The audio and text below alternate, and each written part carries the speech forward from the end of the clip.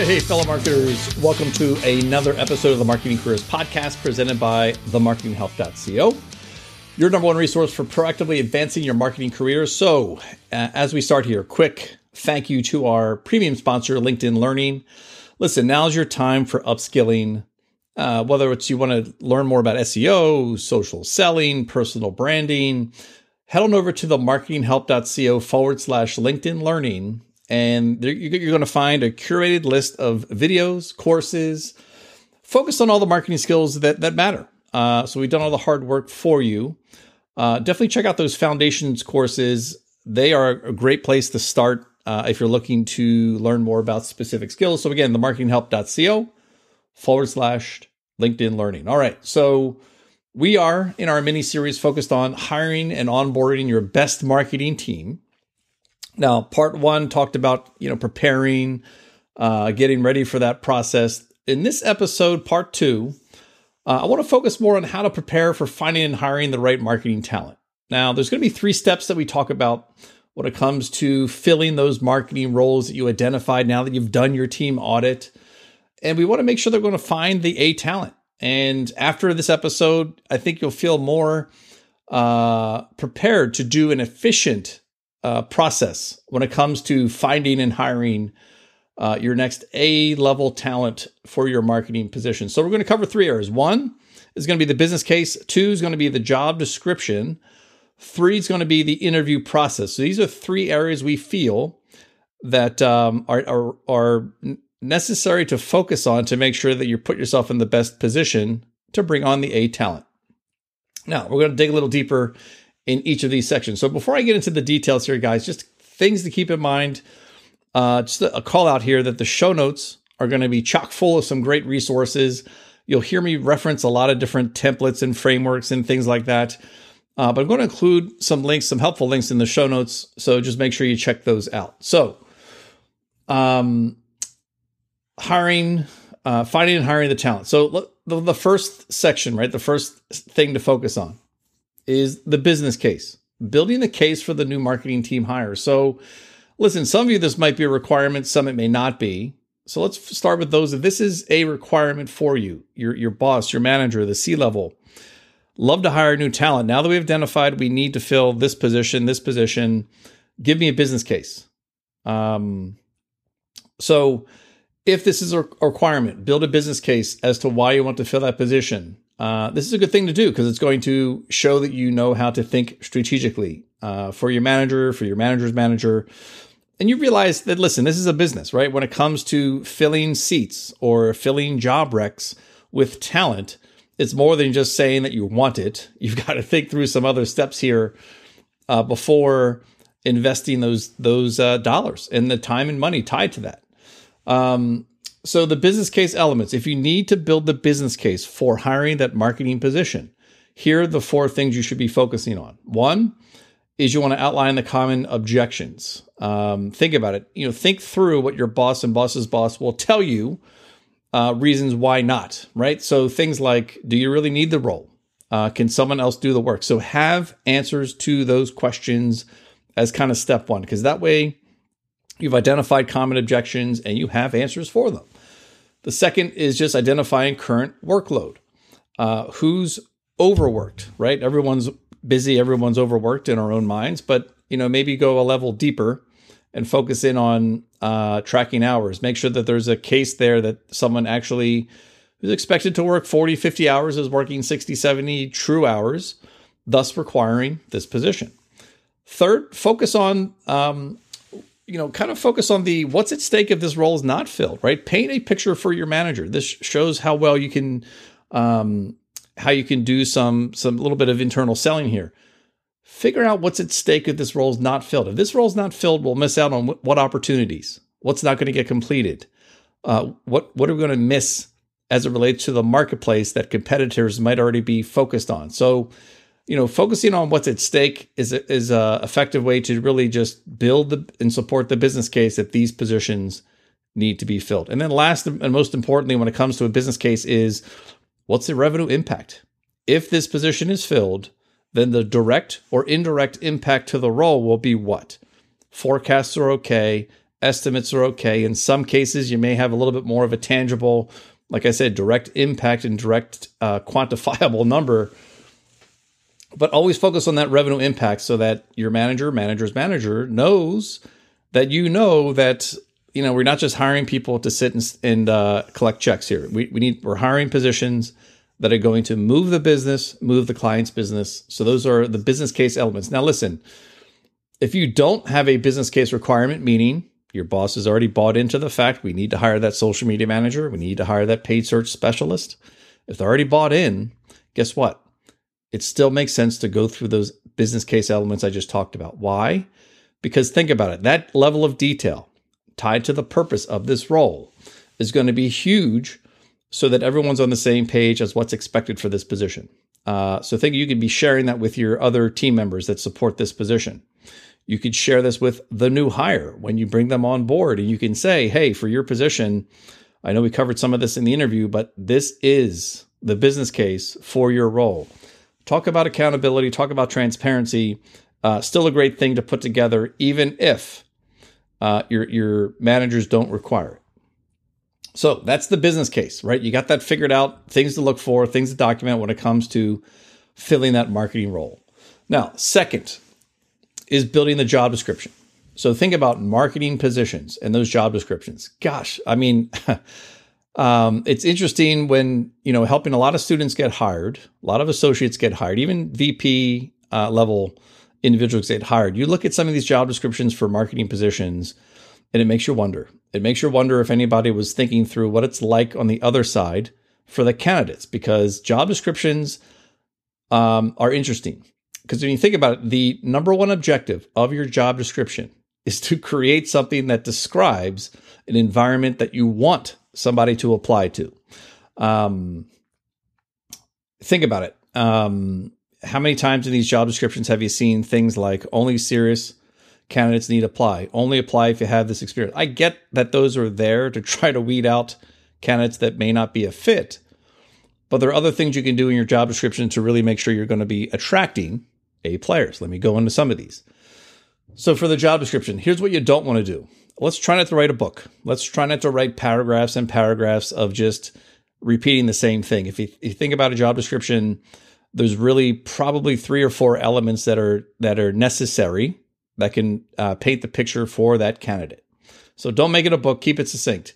Let's try not to look for unicorns. Listen, I'm guilty of this myself, having written tons of job descriptions for marketing positions. When in doubt, you include that, hey, maybe they have experience with Salesforce, and they have experience with paid search, and they have experience with SEO. Now, what I learned from doing that is let's not look for unicorns. Let's be specific and stick to the core responsibilities. Anything that's kind of icing on the cake for a candidate in terms of their skills and abilities should come out in the interview, in the conversations that you have. Because remember, you're just looking for those core responsibilities tied to the position that you got approved based on the audit that you did to identify what you need. Other things to do for this job description, you definitely want to use it as a things you can put in there to filter and make sure that true, candidates that are interested truly are applying. One thing I've seen that is effective is making sure that they've read the entire description. Is somewhere in that description you say, when applying for this position, use marketing job in the subject line, or some cue or some keyword so that you can see who actually is good at following directions. Now, this is key for these detail-oriented positions. Nothing says I'm not detail-oriented like I can't follow directions that I should have read in a job description. So that's one thing to keep in mind. The other thing to keep in mind is, and I've seen this done effectively and not so effectively from various companies, ad agencies seem to do a okay job of painting the best picture for the candidate. And what I mean here is you definitely want to focus the job description on them, the candidate, not on you, the business. Paint the picture that identifies the benefits to the applicant, the benefits to the candidate. Remember, you want to have candidates applying to this job that really want the job. So, for example, what you could put in this job description is focus on the benefits, like, you're going to be challenged. It's an opportunity to develop your T-shape. It's an opportunity for you to connect with subject matter experts on a daily basis. It's an opportunity for you to make a difference in a small business's life or in day-to-day lives of consumers. Focus it on them. Focus it on them. You want to offer candidates enough insights on this position so that it's easier to identify the right fits. So focus that content on their benefits to them, not necessarily how great your culture is, to the point of that's all you write about. Job description. What also matters is, I've seen this done well too, is paint the picture of what the role looks like in 3 months. And, if you're going to have sections for your job description, call those out. In 3 months, this role will look like what, and what. In 6 months, in 12 months. Give some increments of time to paint the picture on what this candidate can expect this role to be doing. Because you know what? Those strong candidates always bring that question to the table during the interview where they ask, hey, what's this role going to look like in 3 months? Proactively provide this information to them, and you're going to find yourself getting some strong candidates that are prepared. They know what to expect. Now, when it comes to distributing your job description, keep this in mind. The obvious outlets across your own media assets make sense, right? You post in social media, you put on your website, makes sense.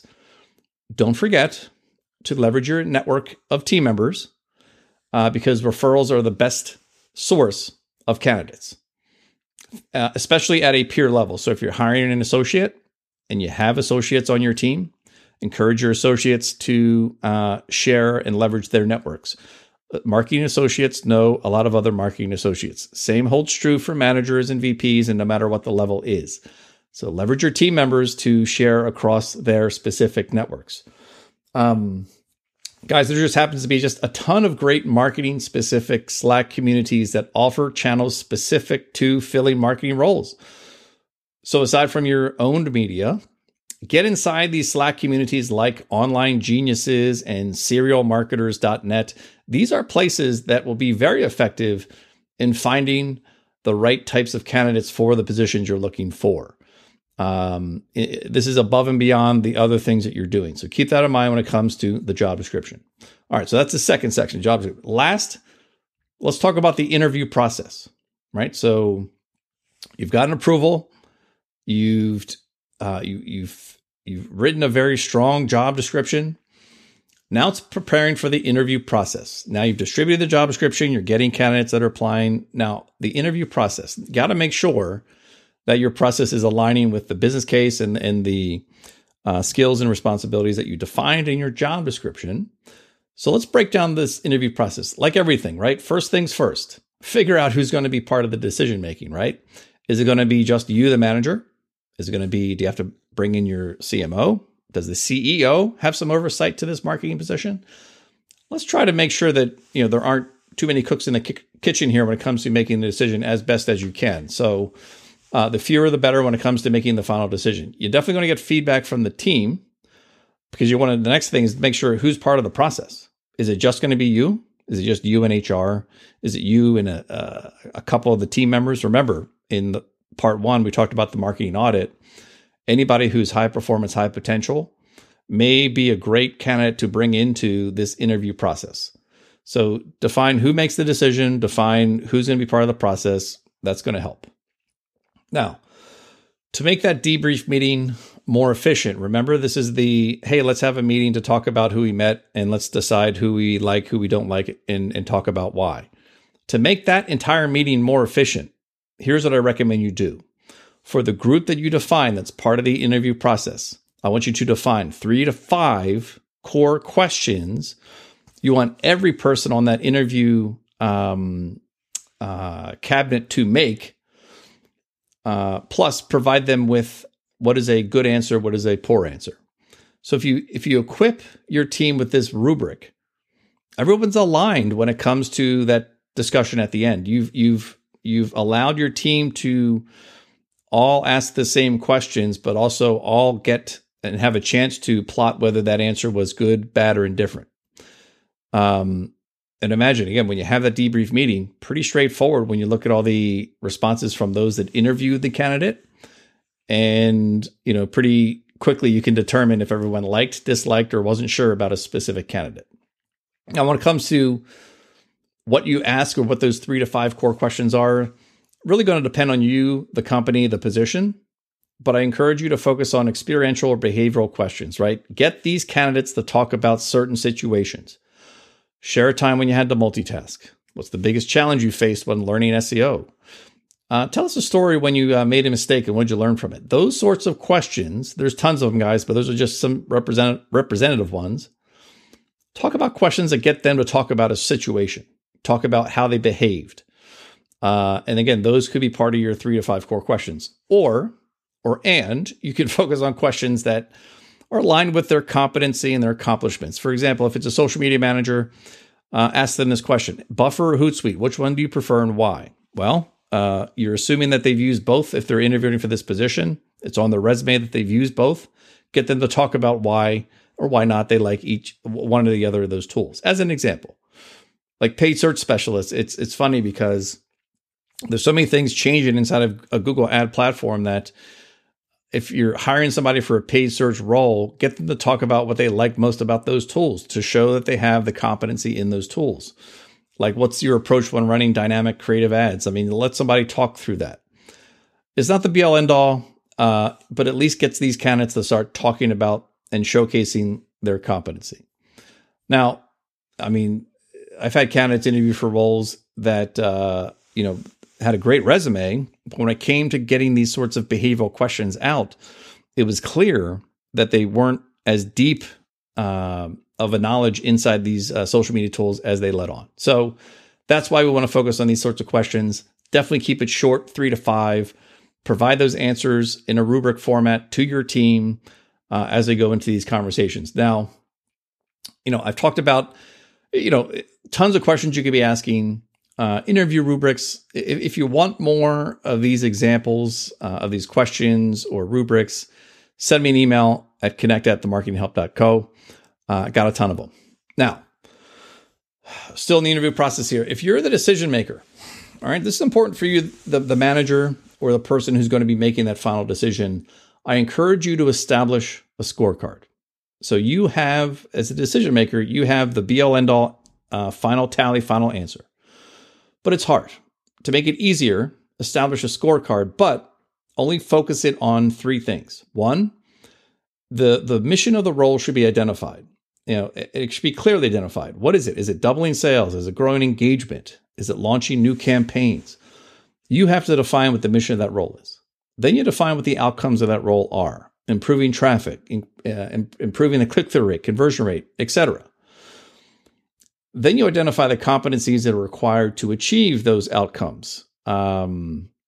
Competencies that this candidate must have: resourceful, they must showcase being accountable, specific tools that they have experience with, etc. So this laid out for you will allow you to hone in on specific questions of each of these candidates. And then in each of those sections, or I should say in terms of the competencies, you're grading their ability A, B, or C.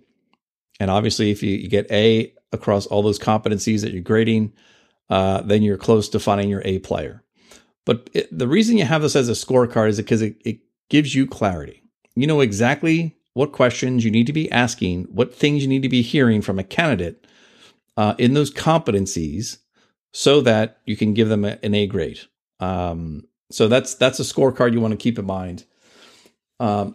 Lastly, when it comes to interviewing, let's be realistic. Let's be realistic. Tell the candidates what to expect in terms of your interview process. If it takes 8 rounds to get somebody hired, that should be in your job description. It should be the thing that HR tells any candidate that they call back. But you definitely have to be transparent because candidates can lose interest if they feel like they're being strung along. 8 rounds for an associate position is a little bit of extreme. Again, it could provide a negative perception if you're not organized around it. So be transparent, be clear in terms of what the expectations are. There should really be in your interview process about 4 conversations max. Or think about it. The HR first line of defense has that screener call. They identify, things that they like. Maybe they're using the same scorecard as the decision maker. Then there's the second conversation, which is with the hiring manager. Go deep on their career, review their background. Then the next conversation is going to be about outcomes and competencies, and that could be with the entire team or a representative set of the team. And then lastly is references, and that's going to be done by the hiring manager. So really 4 levels of conversations is probably all you need to identify your A player.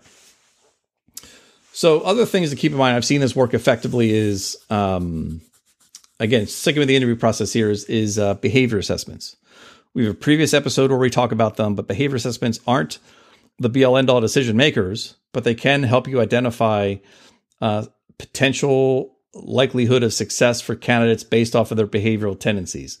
I'm talking about things like DISC. I'm talking about predictive index. I'm talking about 16 personalities, I think it is. The Myers-Briggs. All these types of behavior assessments can be included as part of your process if you want to make sure, if you want to identify another data point around how somebody behaves or tends to behave in certain situations. There's a great site I'm going to put in the show notes where you can go access all these different sorts of tests. They're not tests, they're assessments. You can access all these different types of assessments. And then lastly, when it comes to the interviewing process is the prompt, right? The most common thing in marketing roles is asking you to complete some sort of assessment tied to the competency in your role. Oh, by the way, they actually may require you to shoot a quick video. So that's not unlike a position not to ask you that. You should expect it. And prompts, again, are effective ways to get candidates to showcase their competency. Can they be faked? Can someone else take them? Yeah, sure. But having that opportunity with a prompt can open up a great conversation during that interview process. We're talking about, when I say prompt, I'm talking about like for social media, we're asking somebody to create a sample ad for a specific mock campaign. Content marketing, I've seen, asking candidates to write or rewrite an existing blog post along with doing some keyword research for some on-site SEO. So again, the prompts are going to mirror what you're looking for in the role.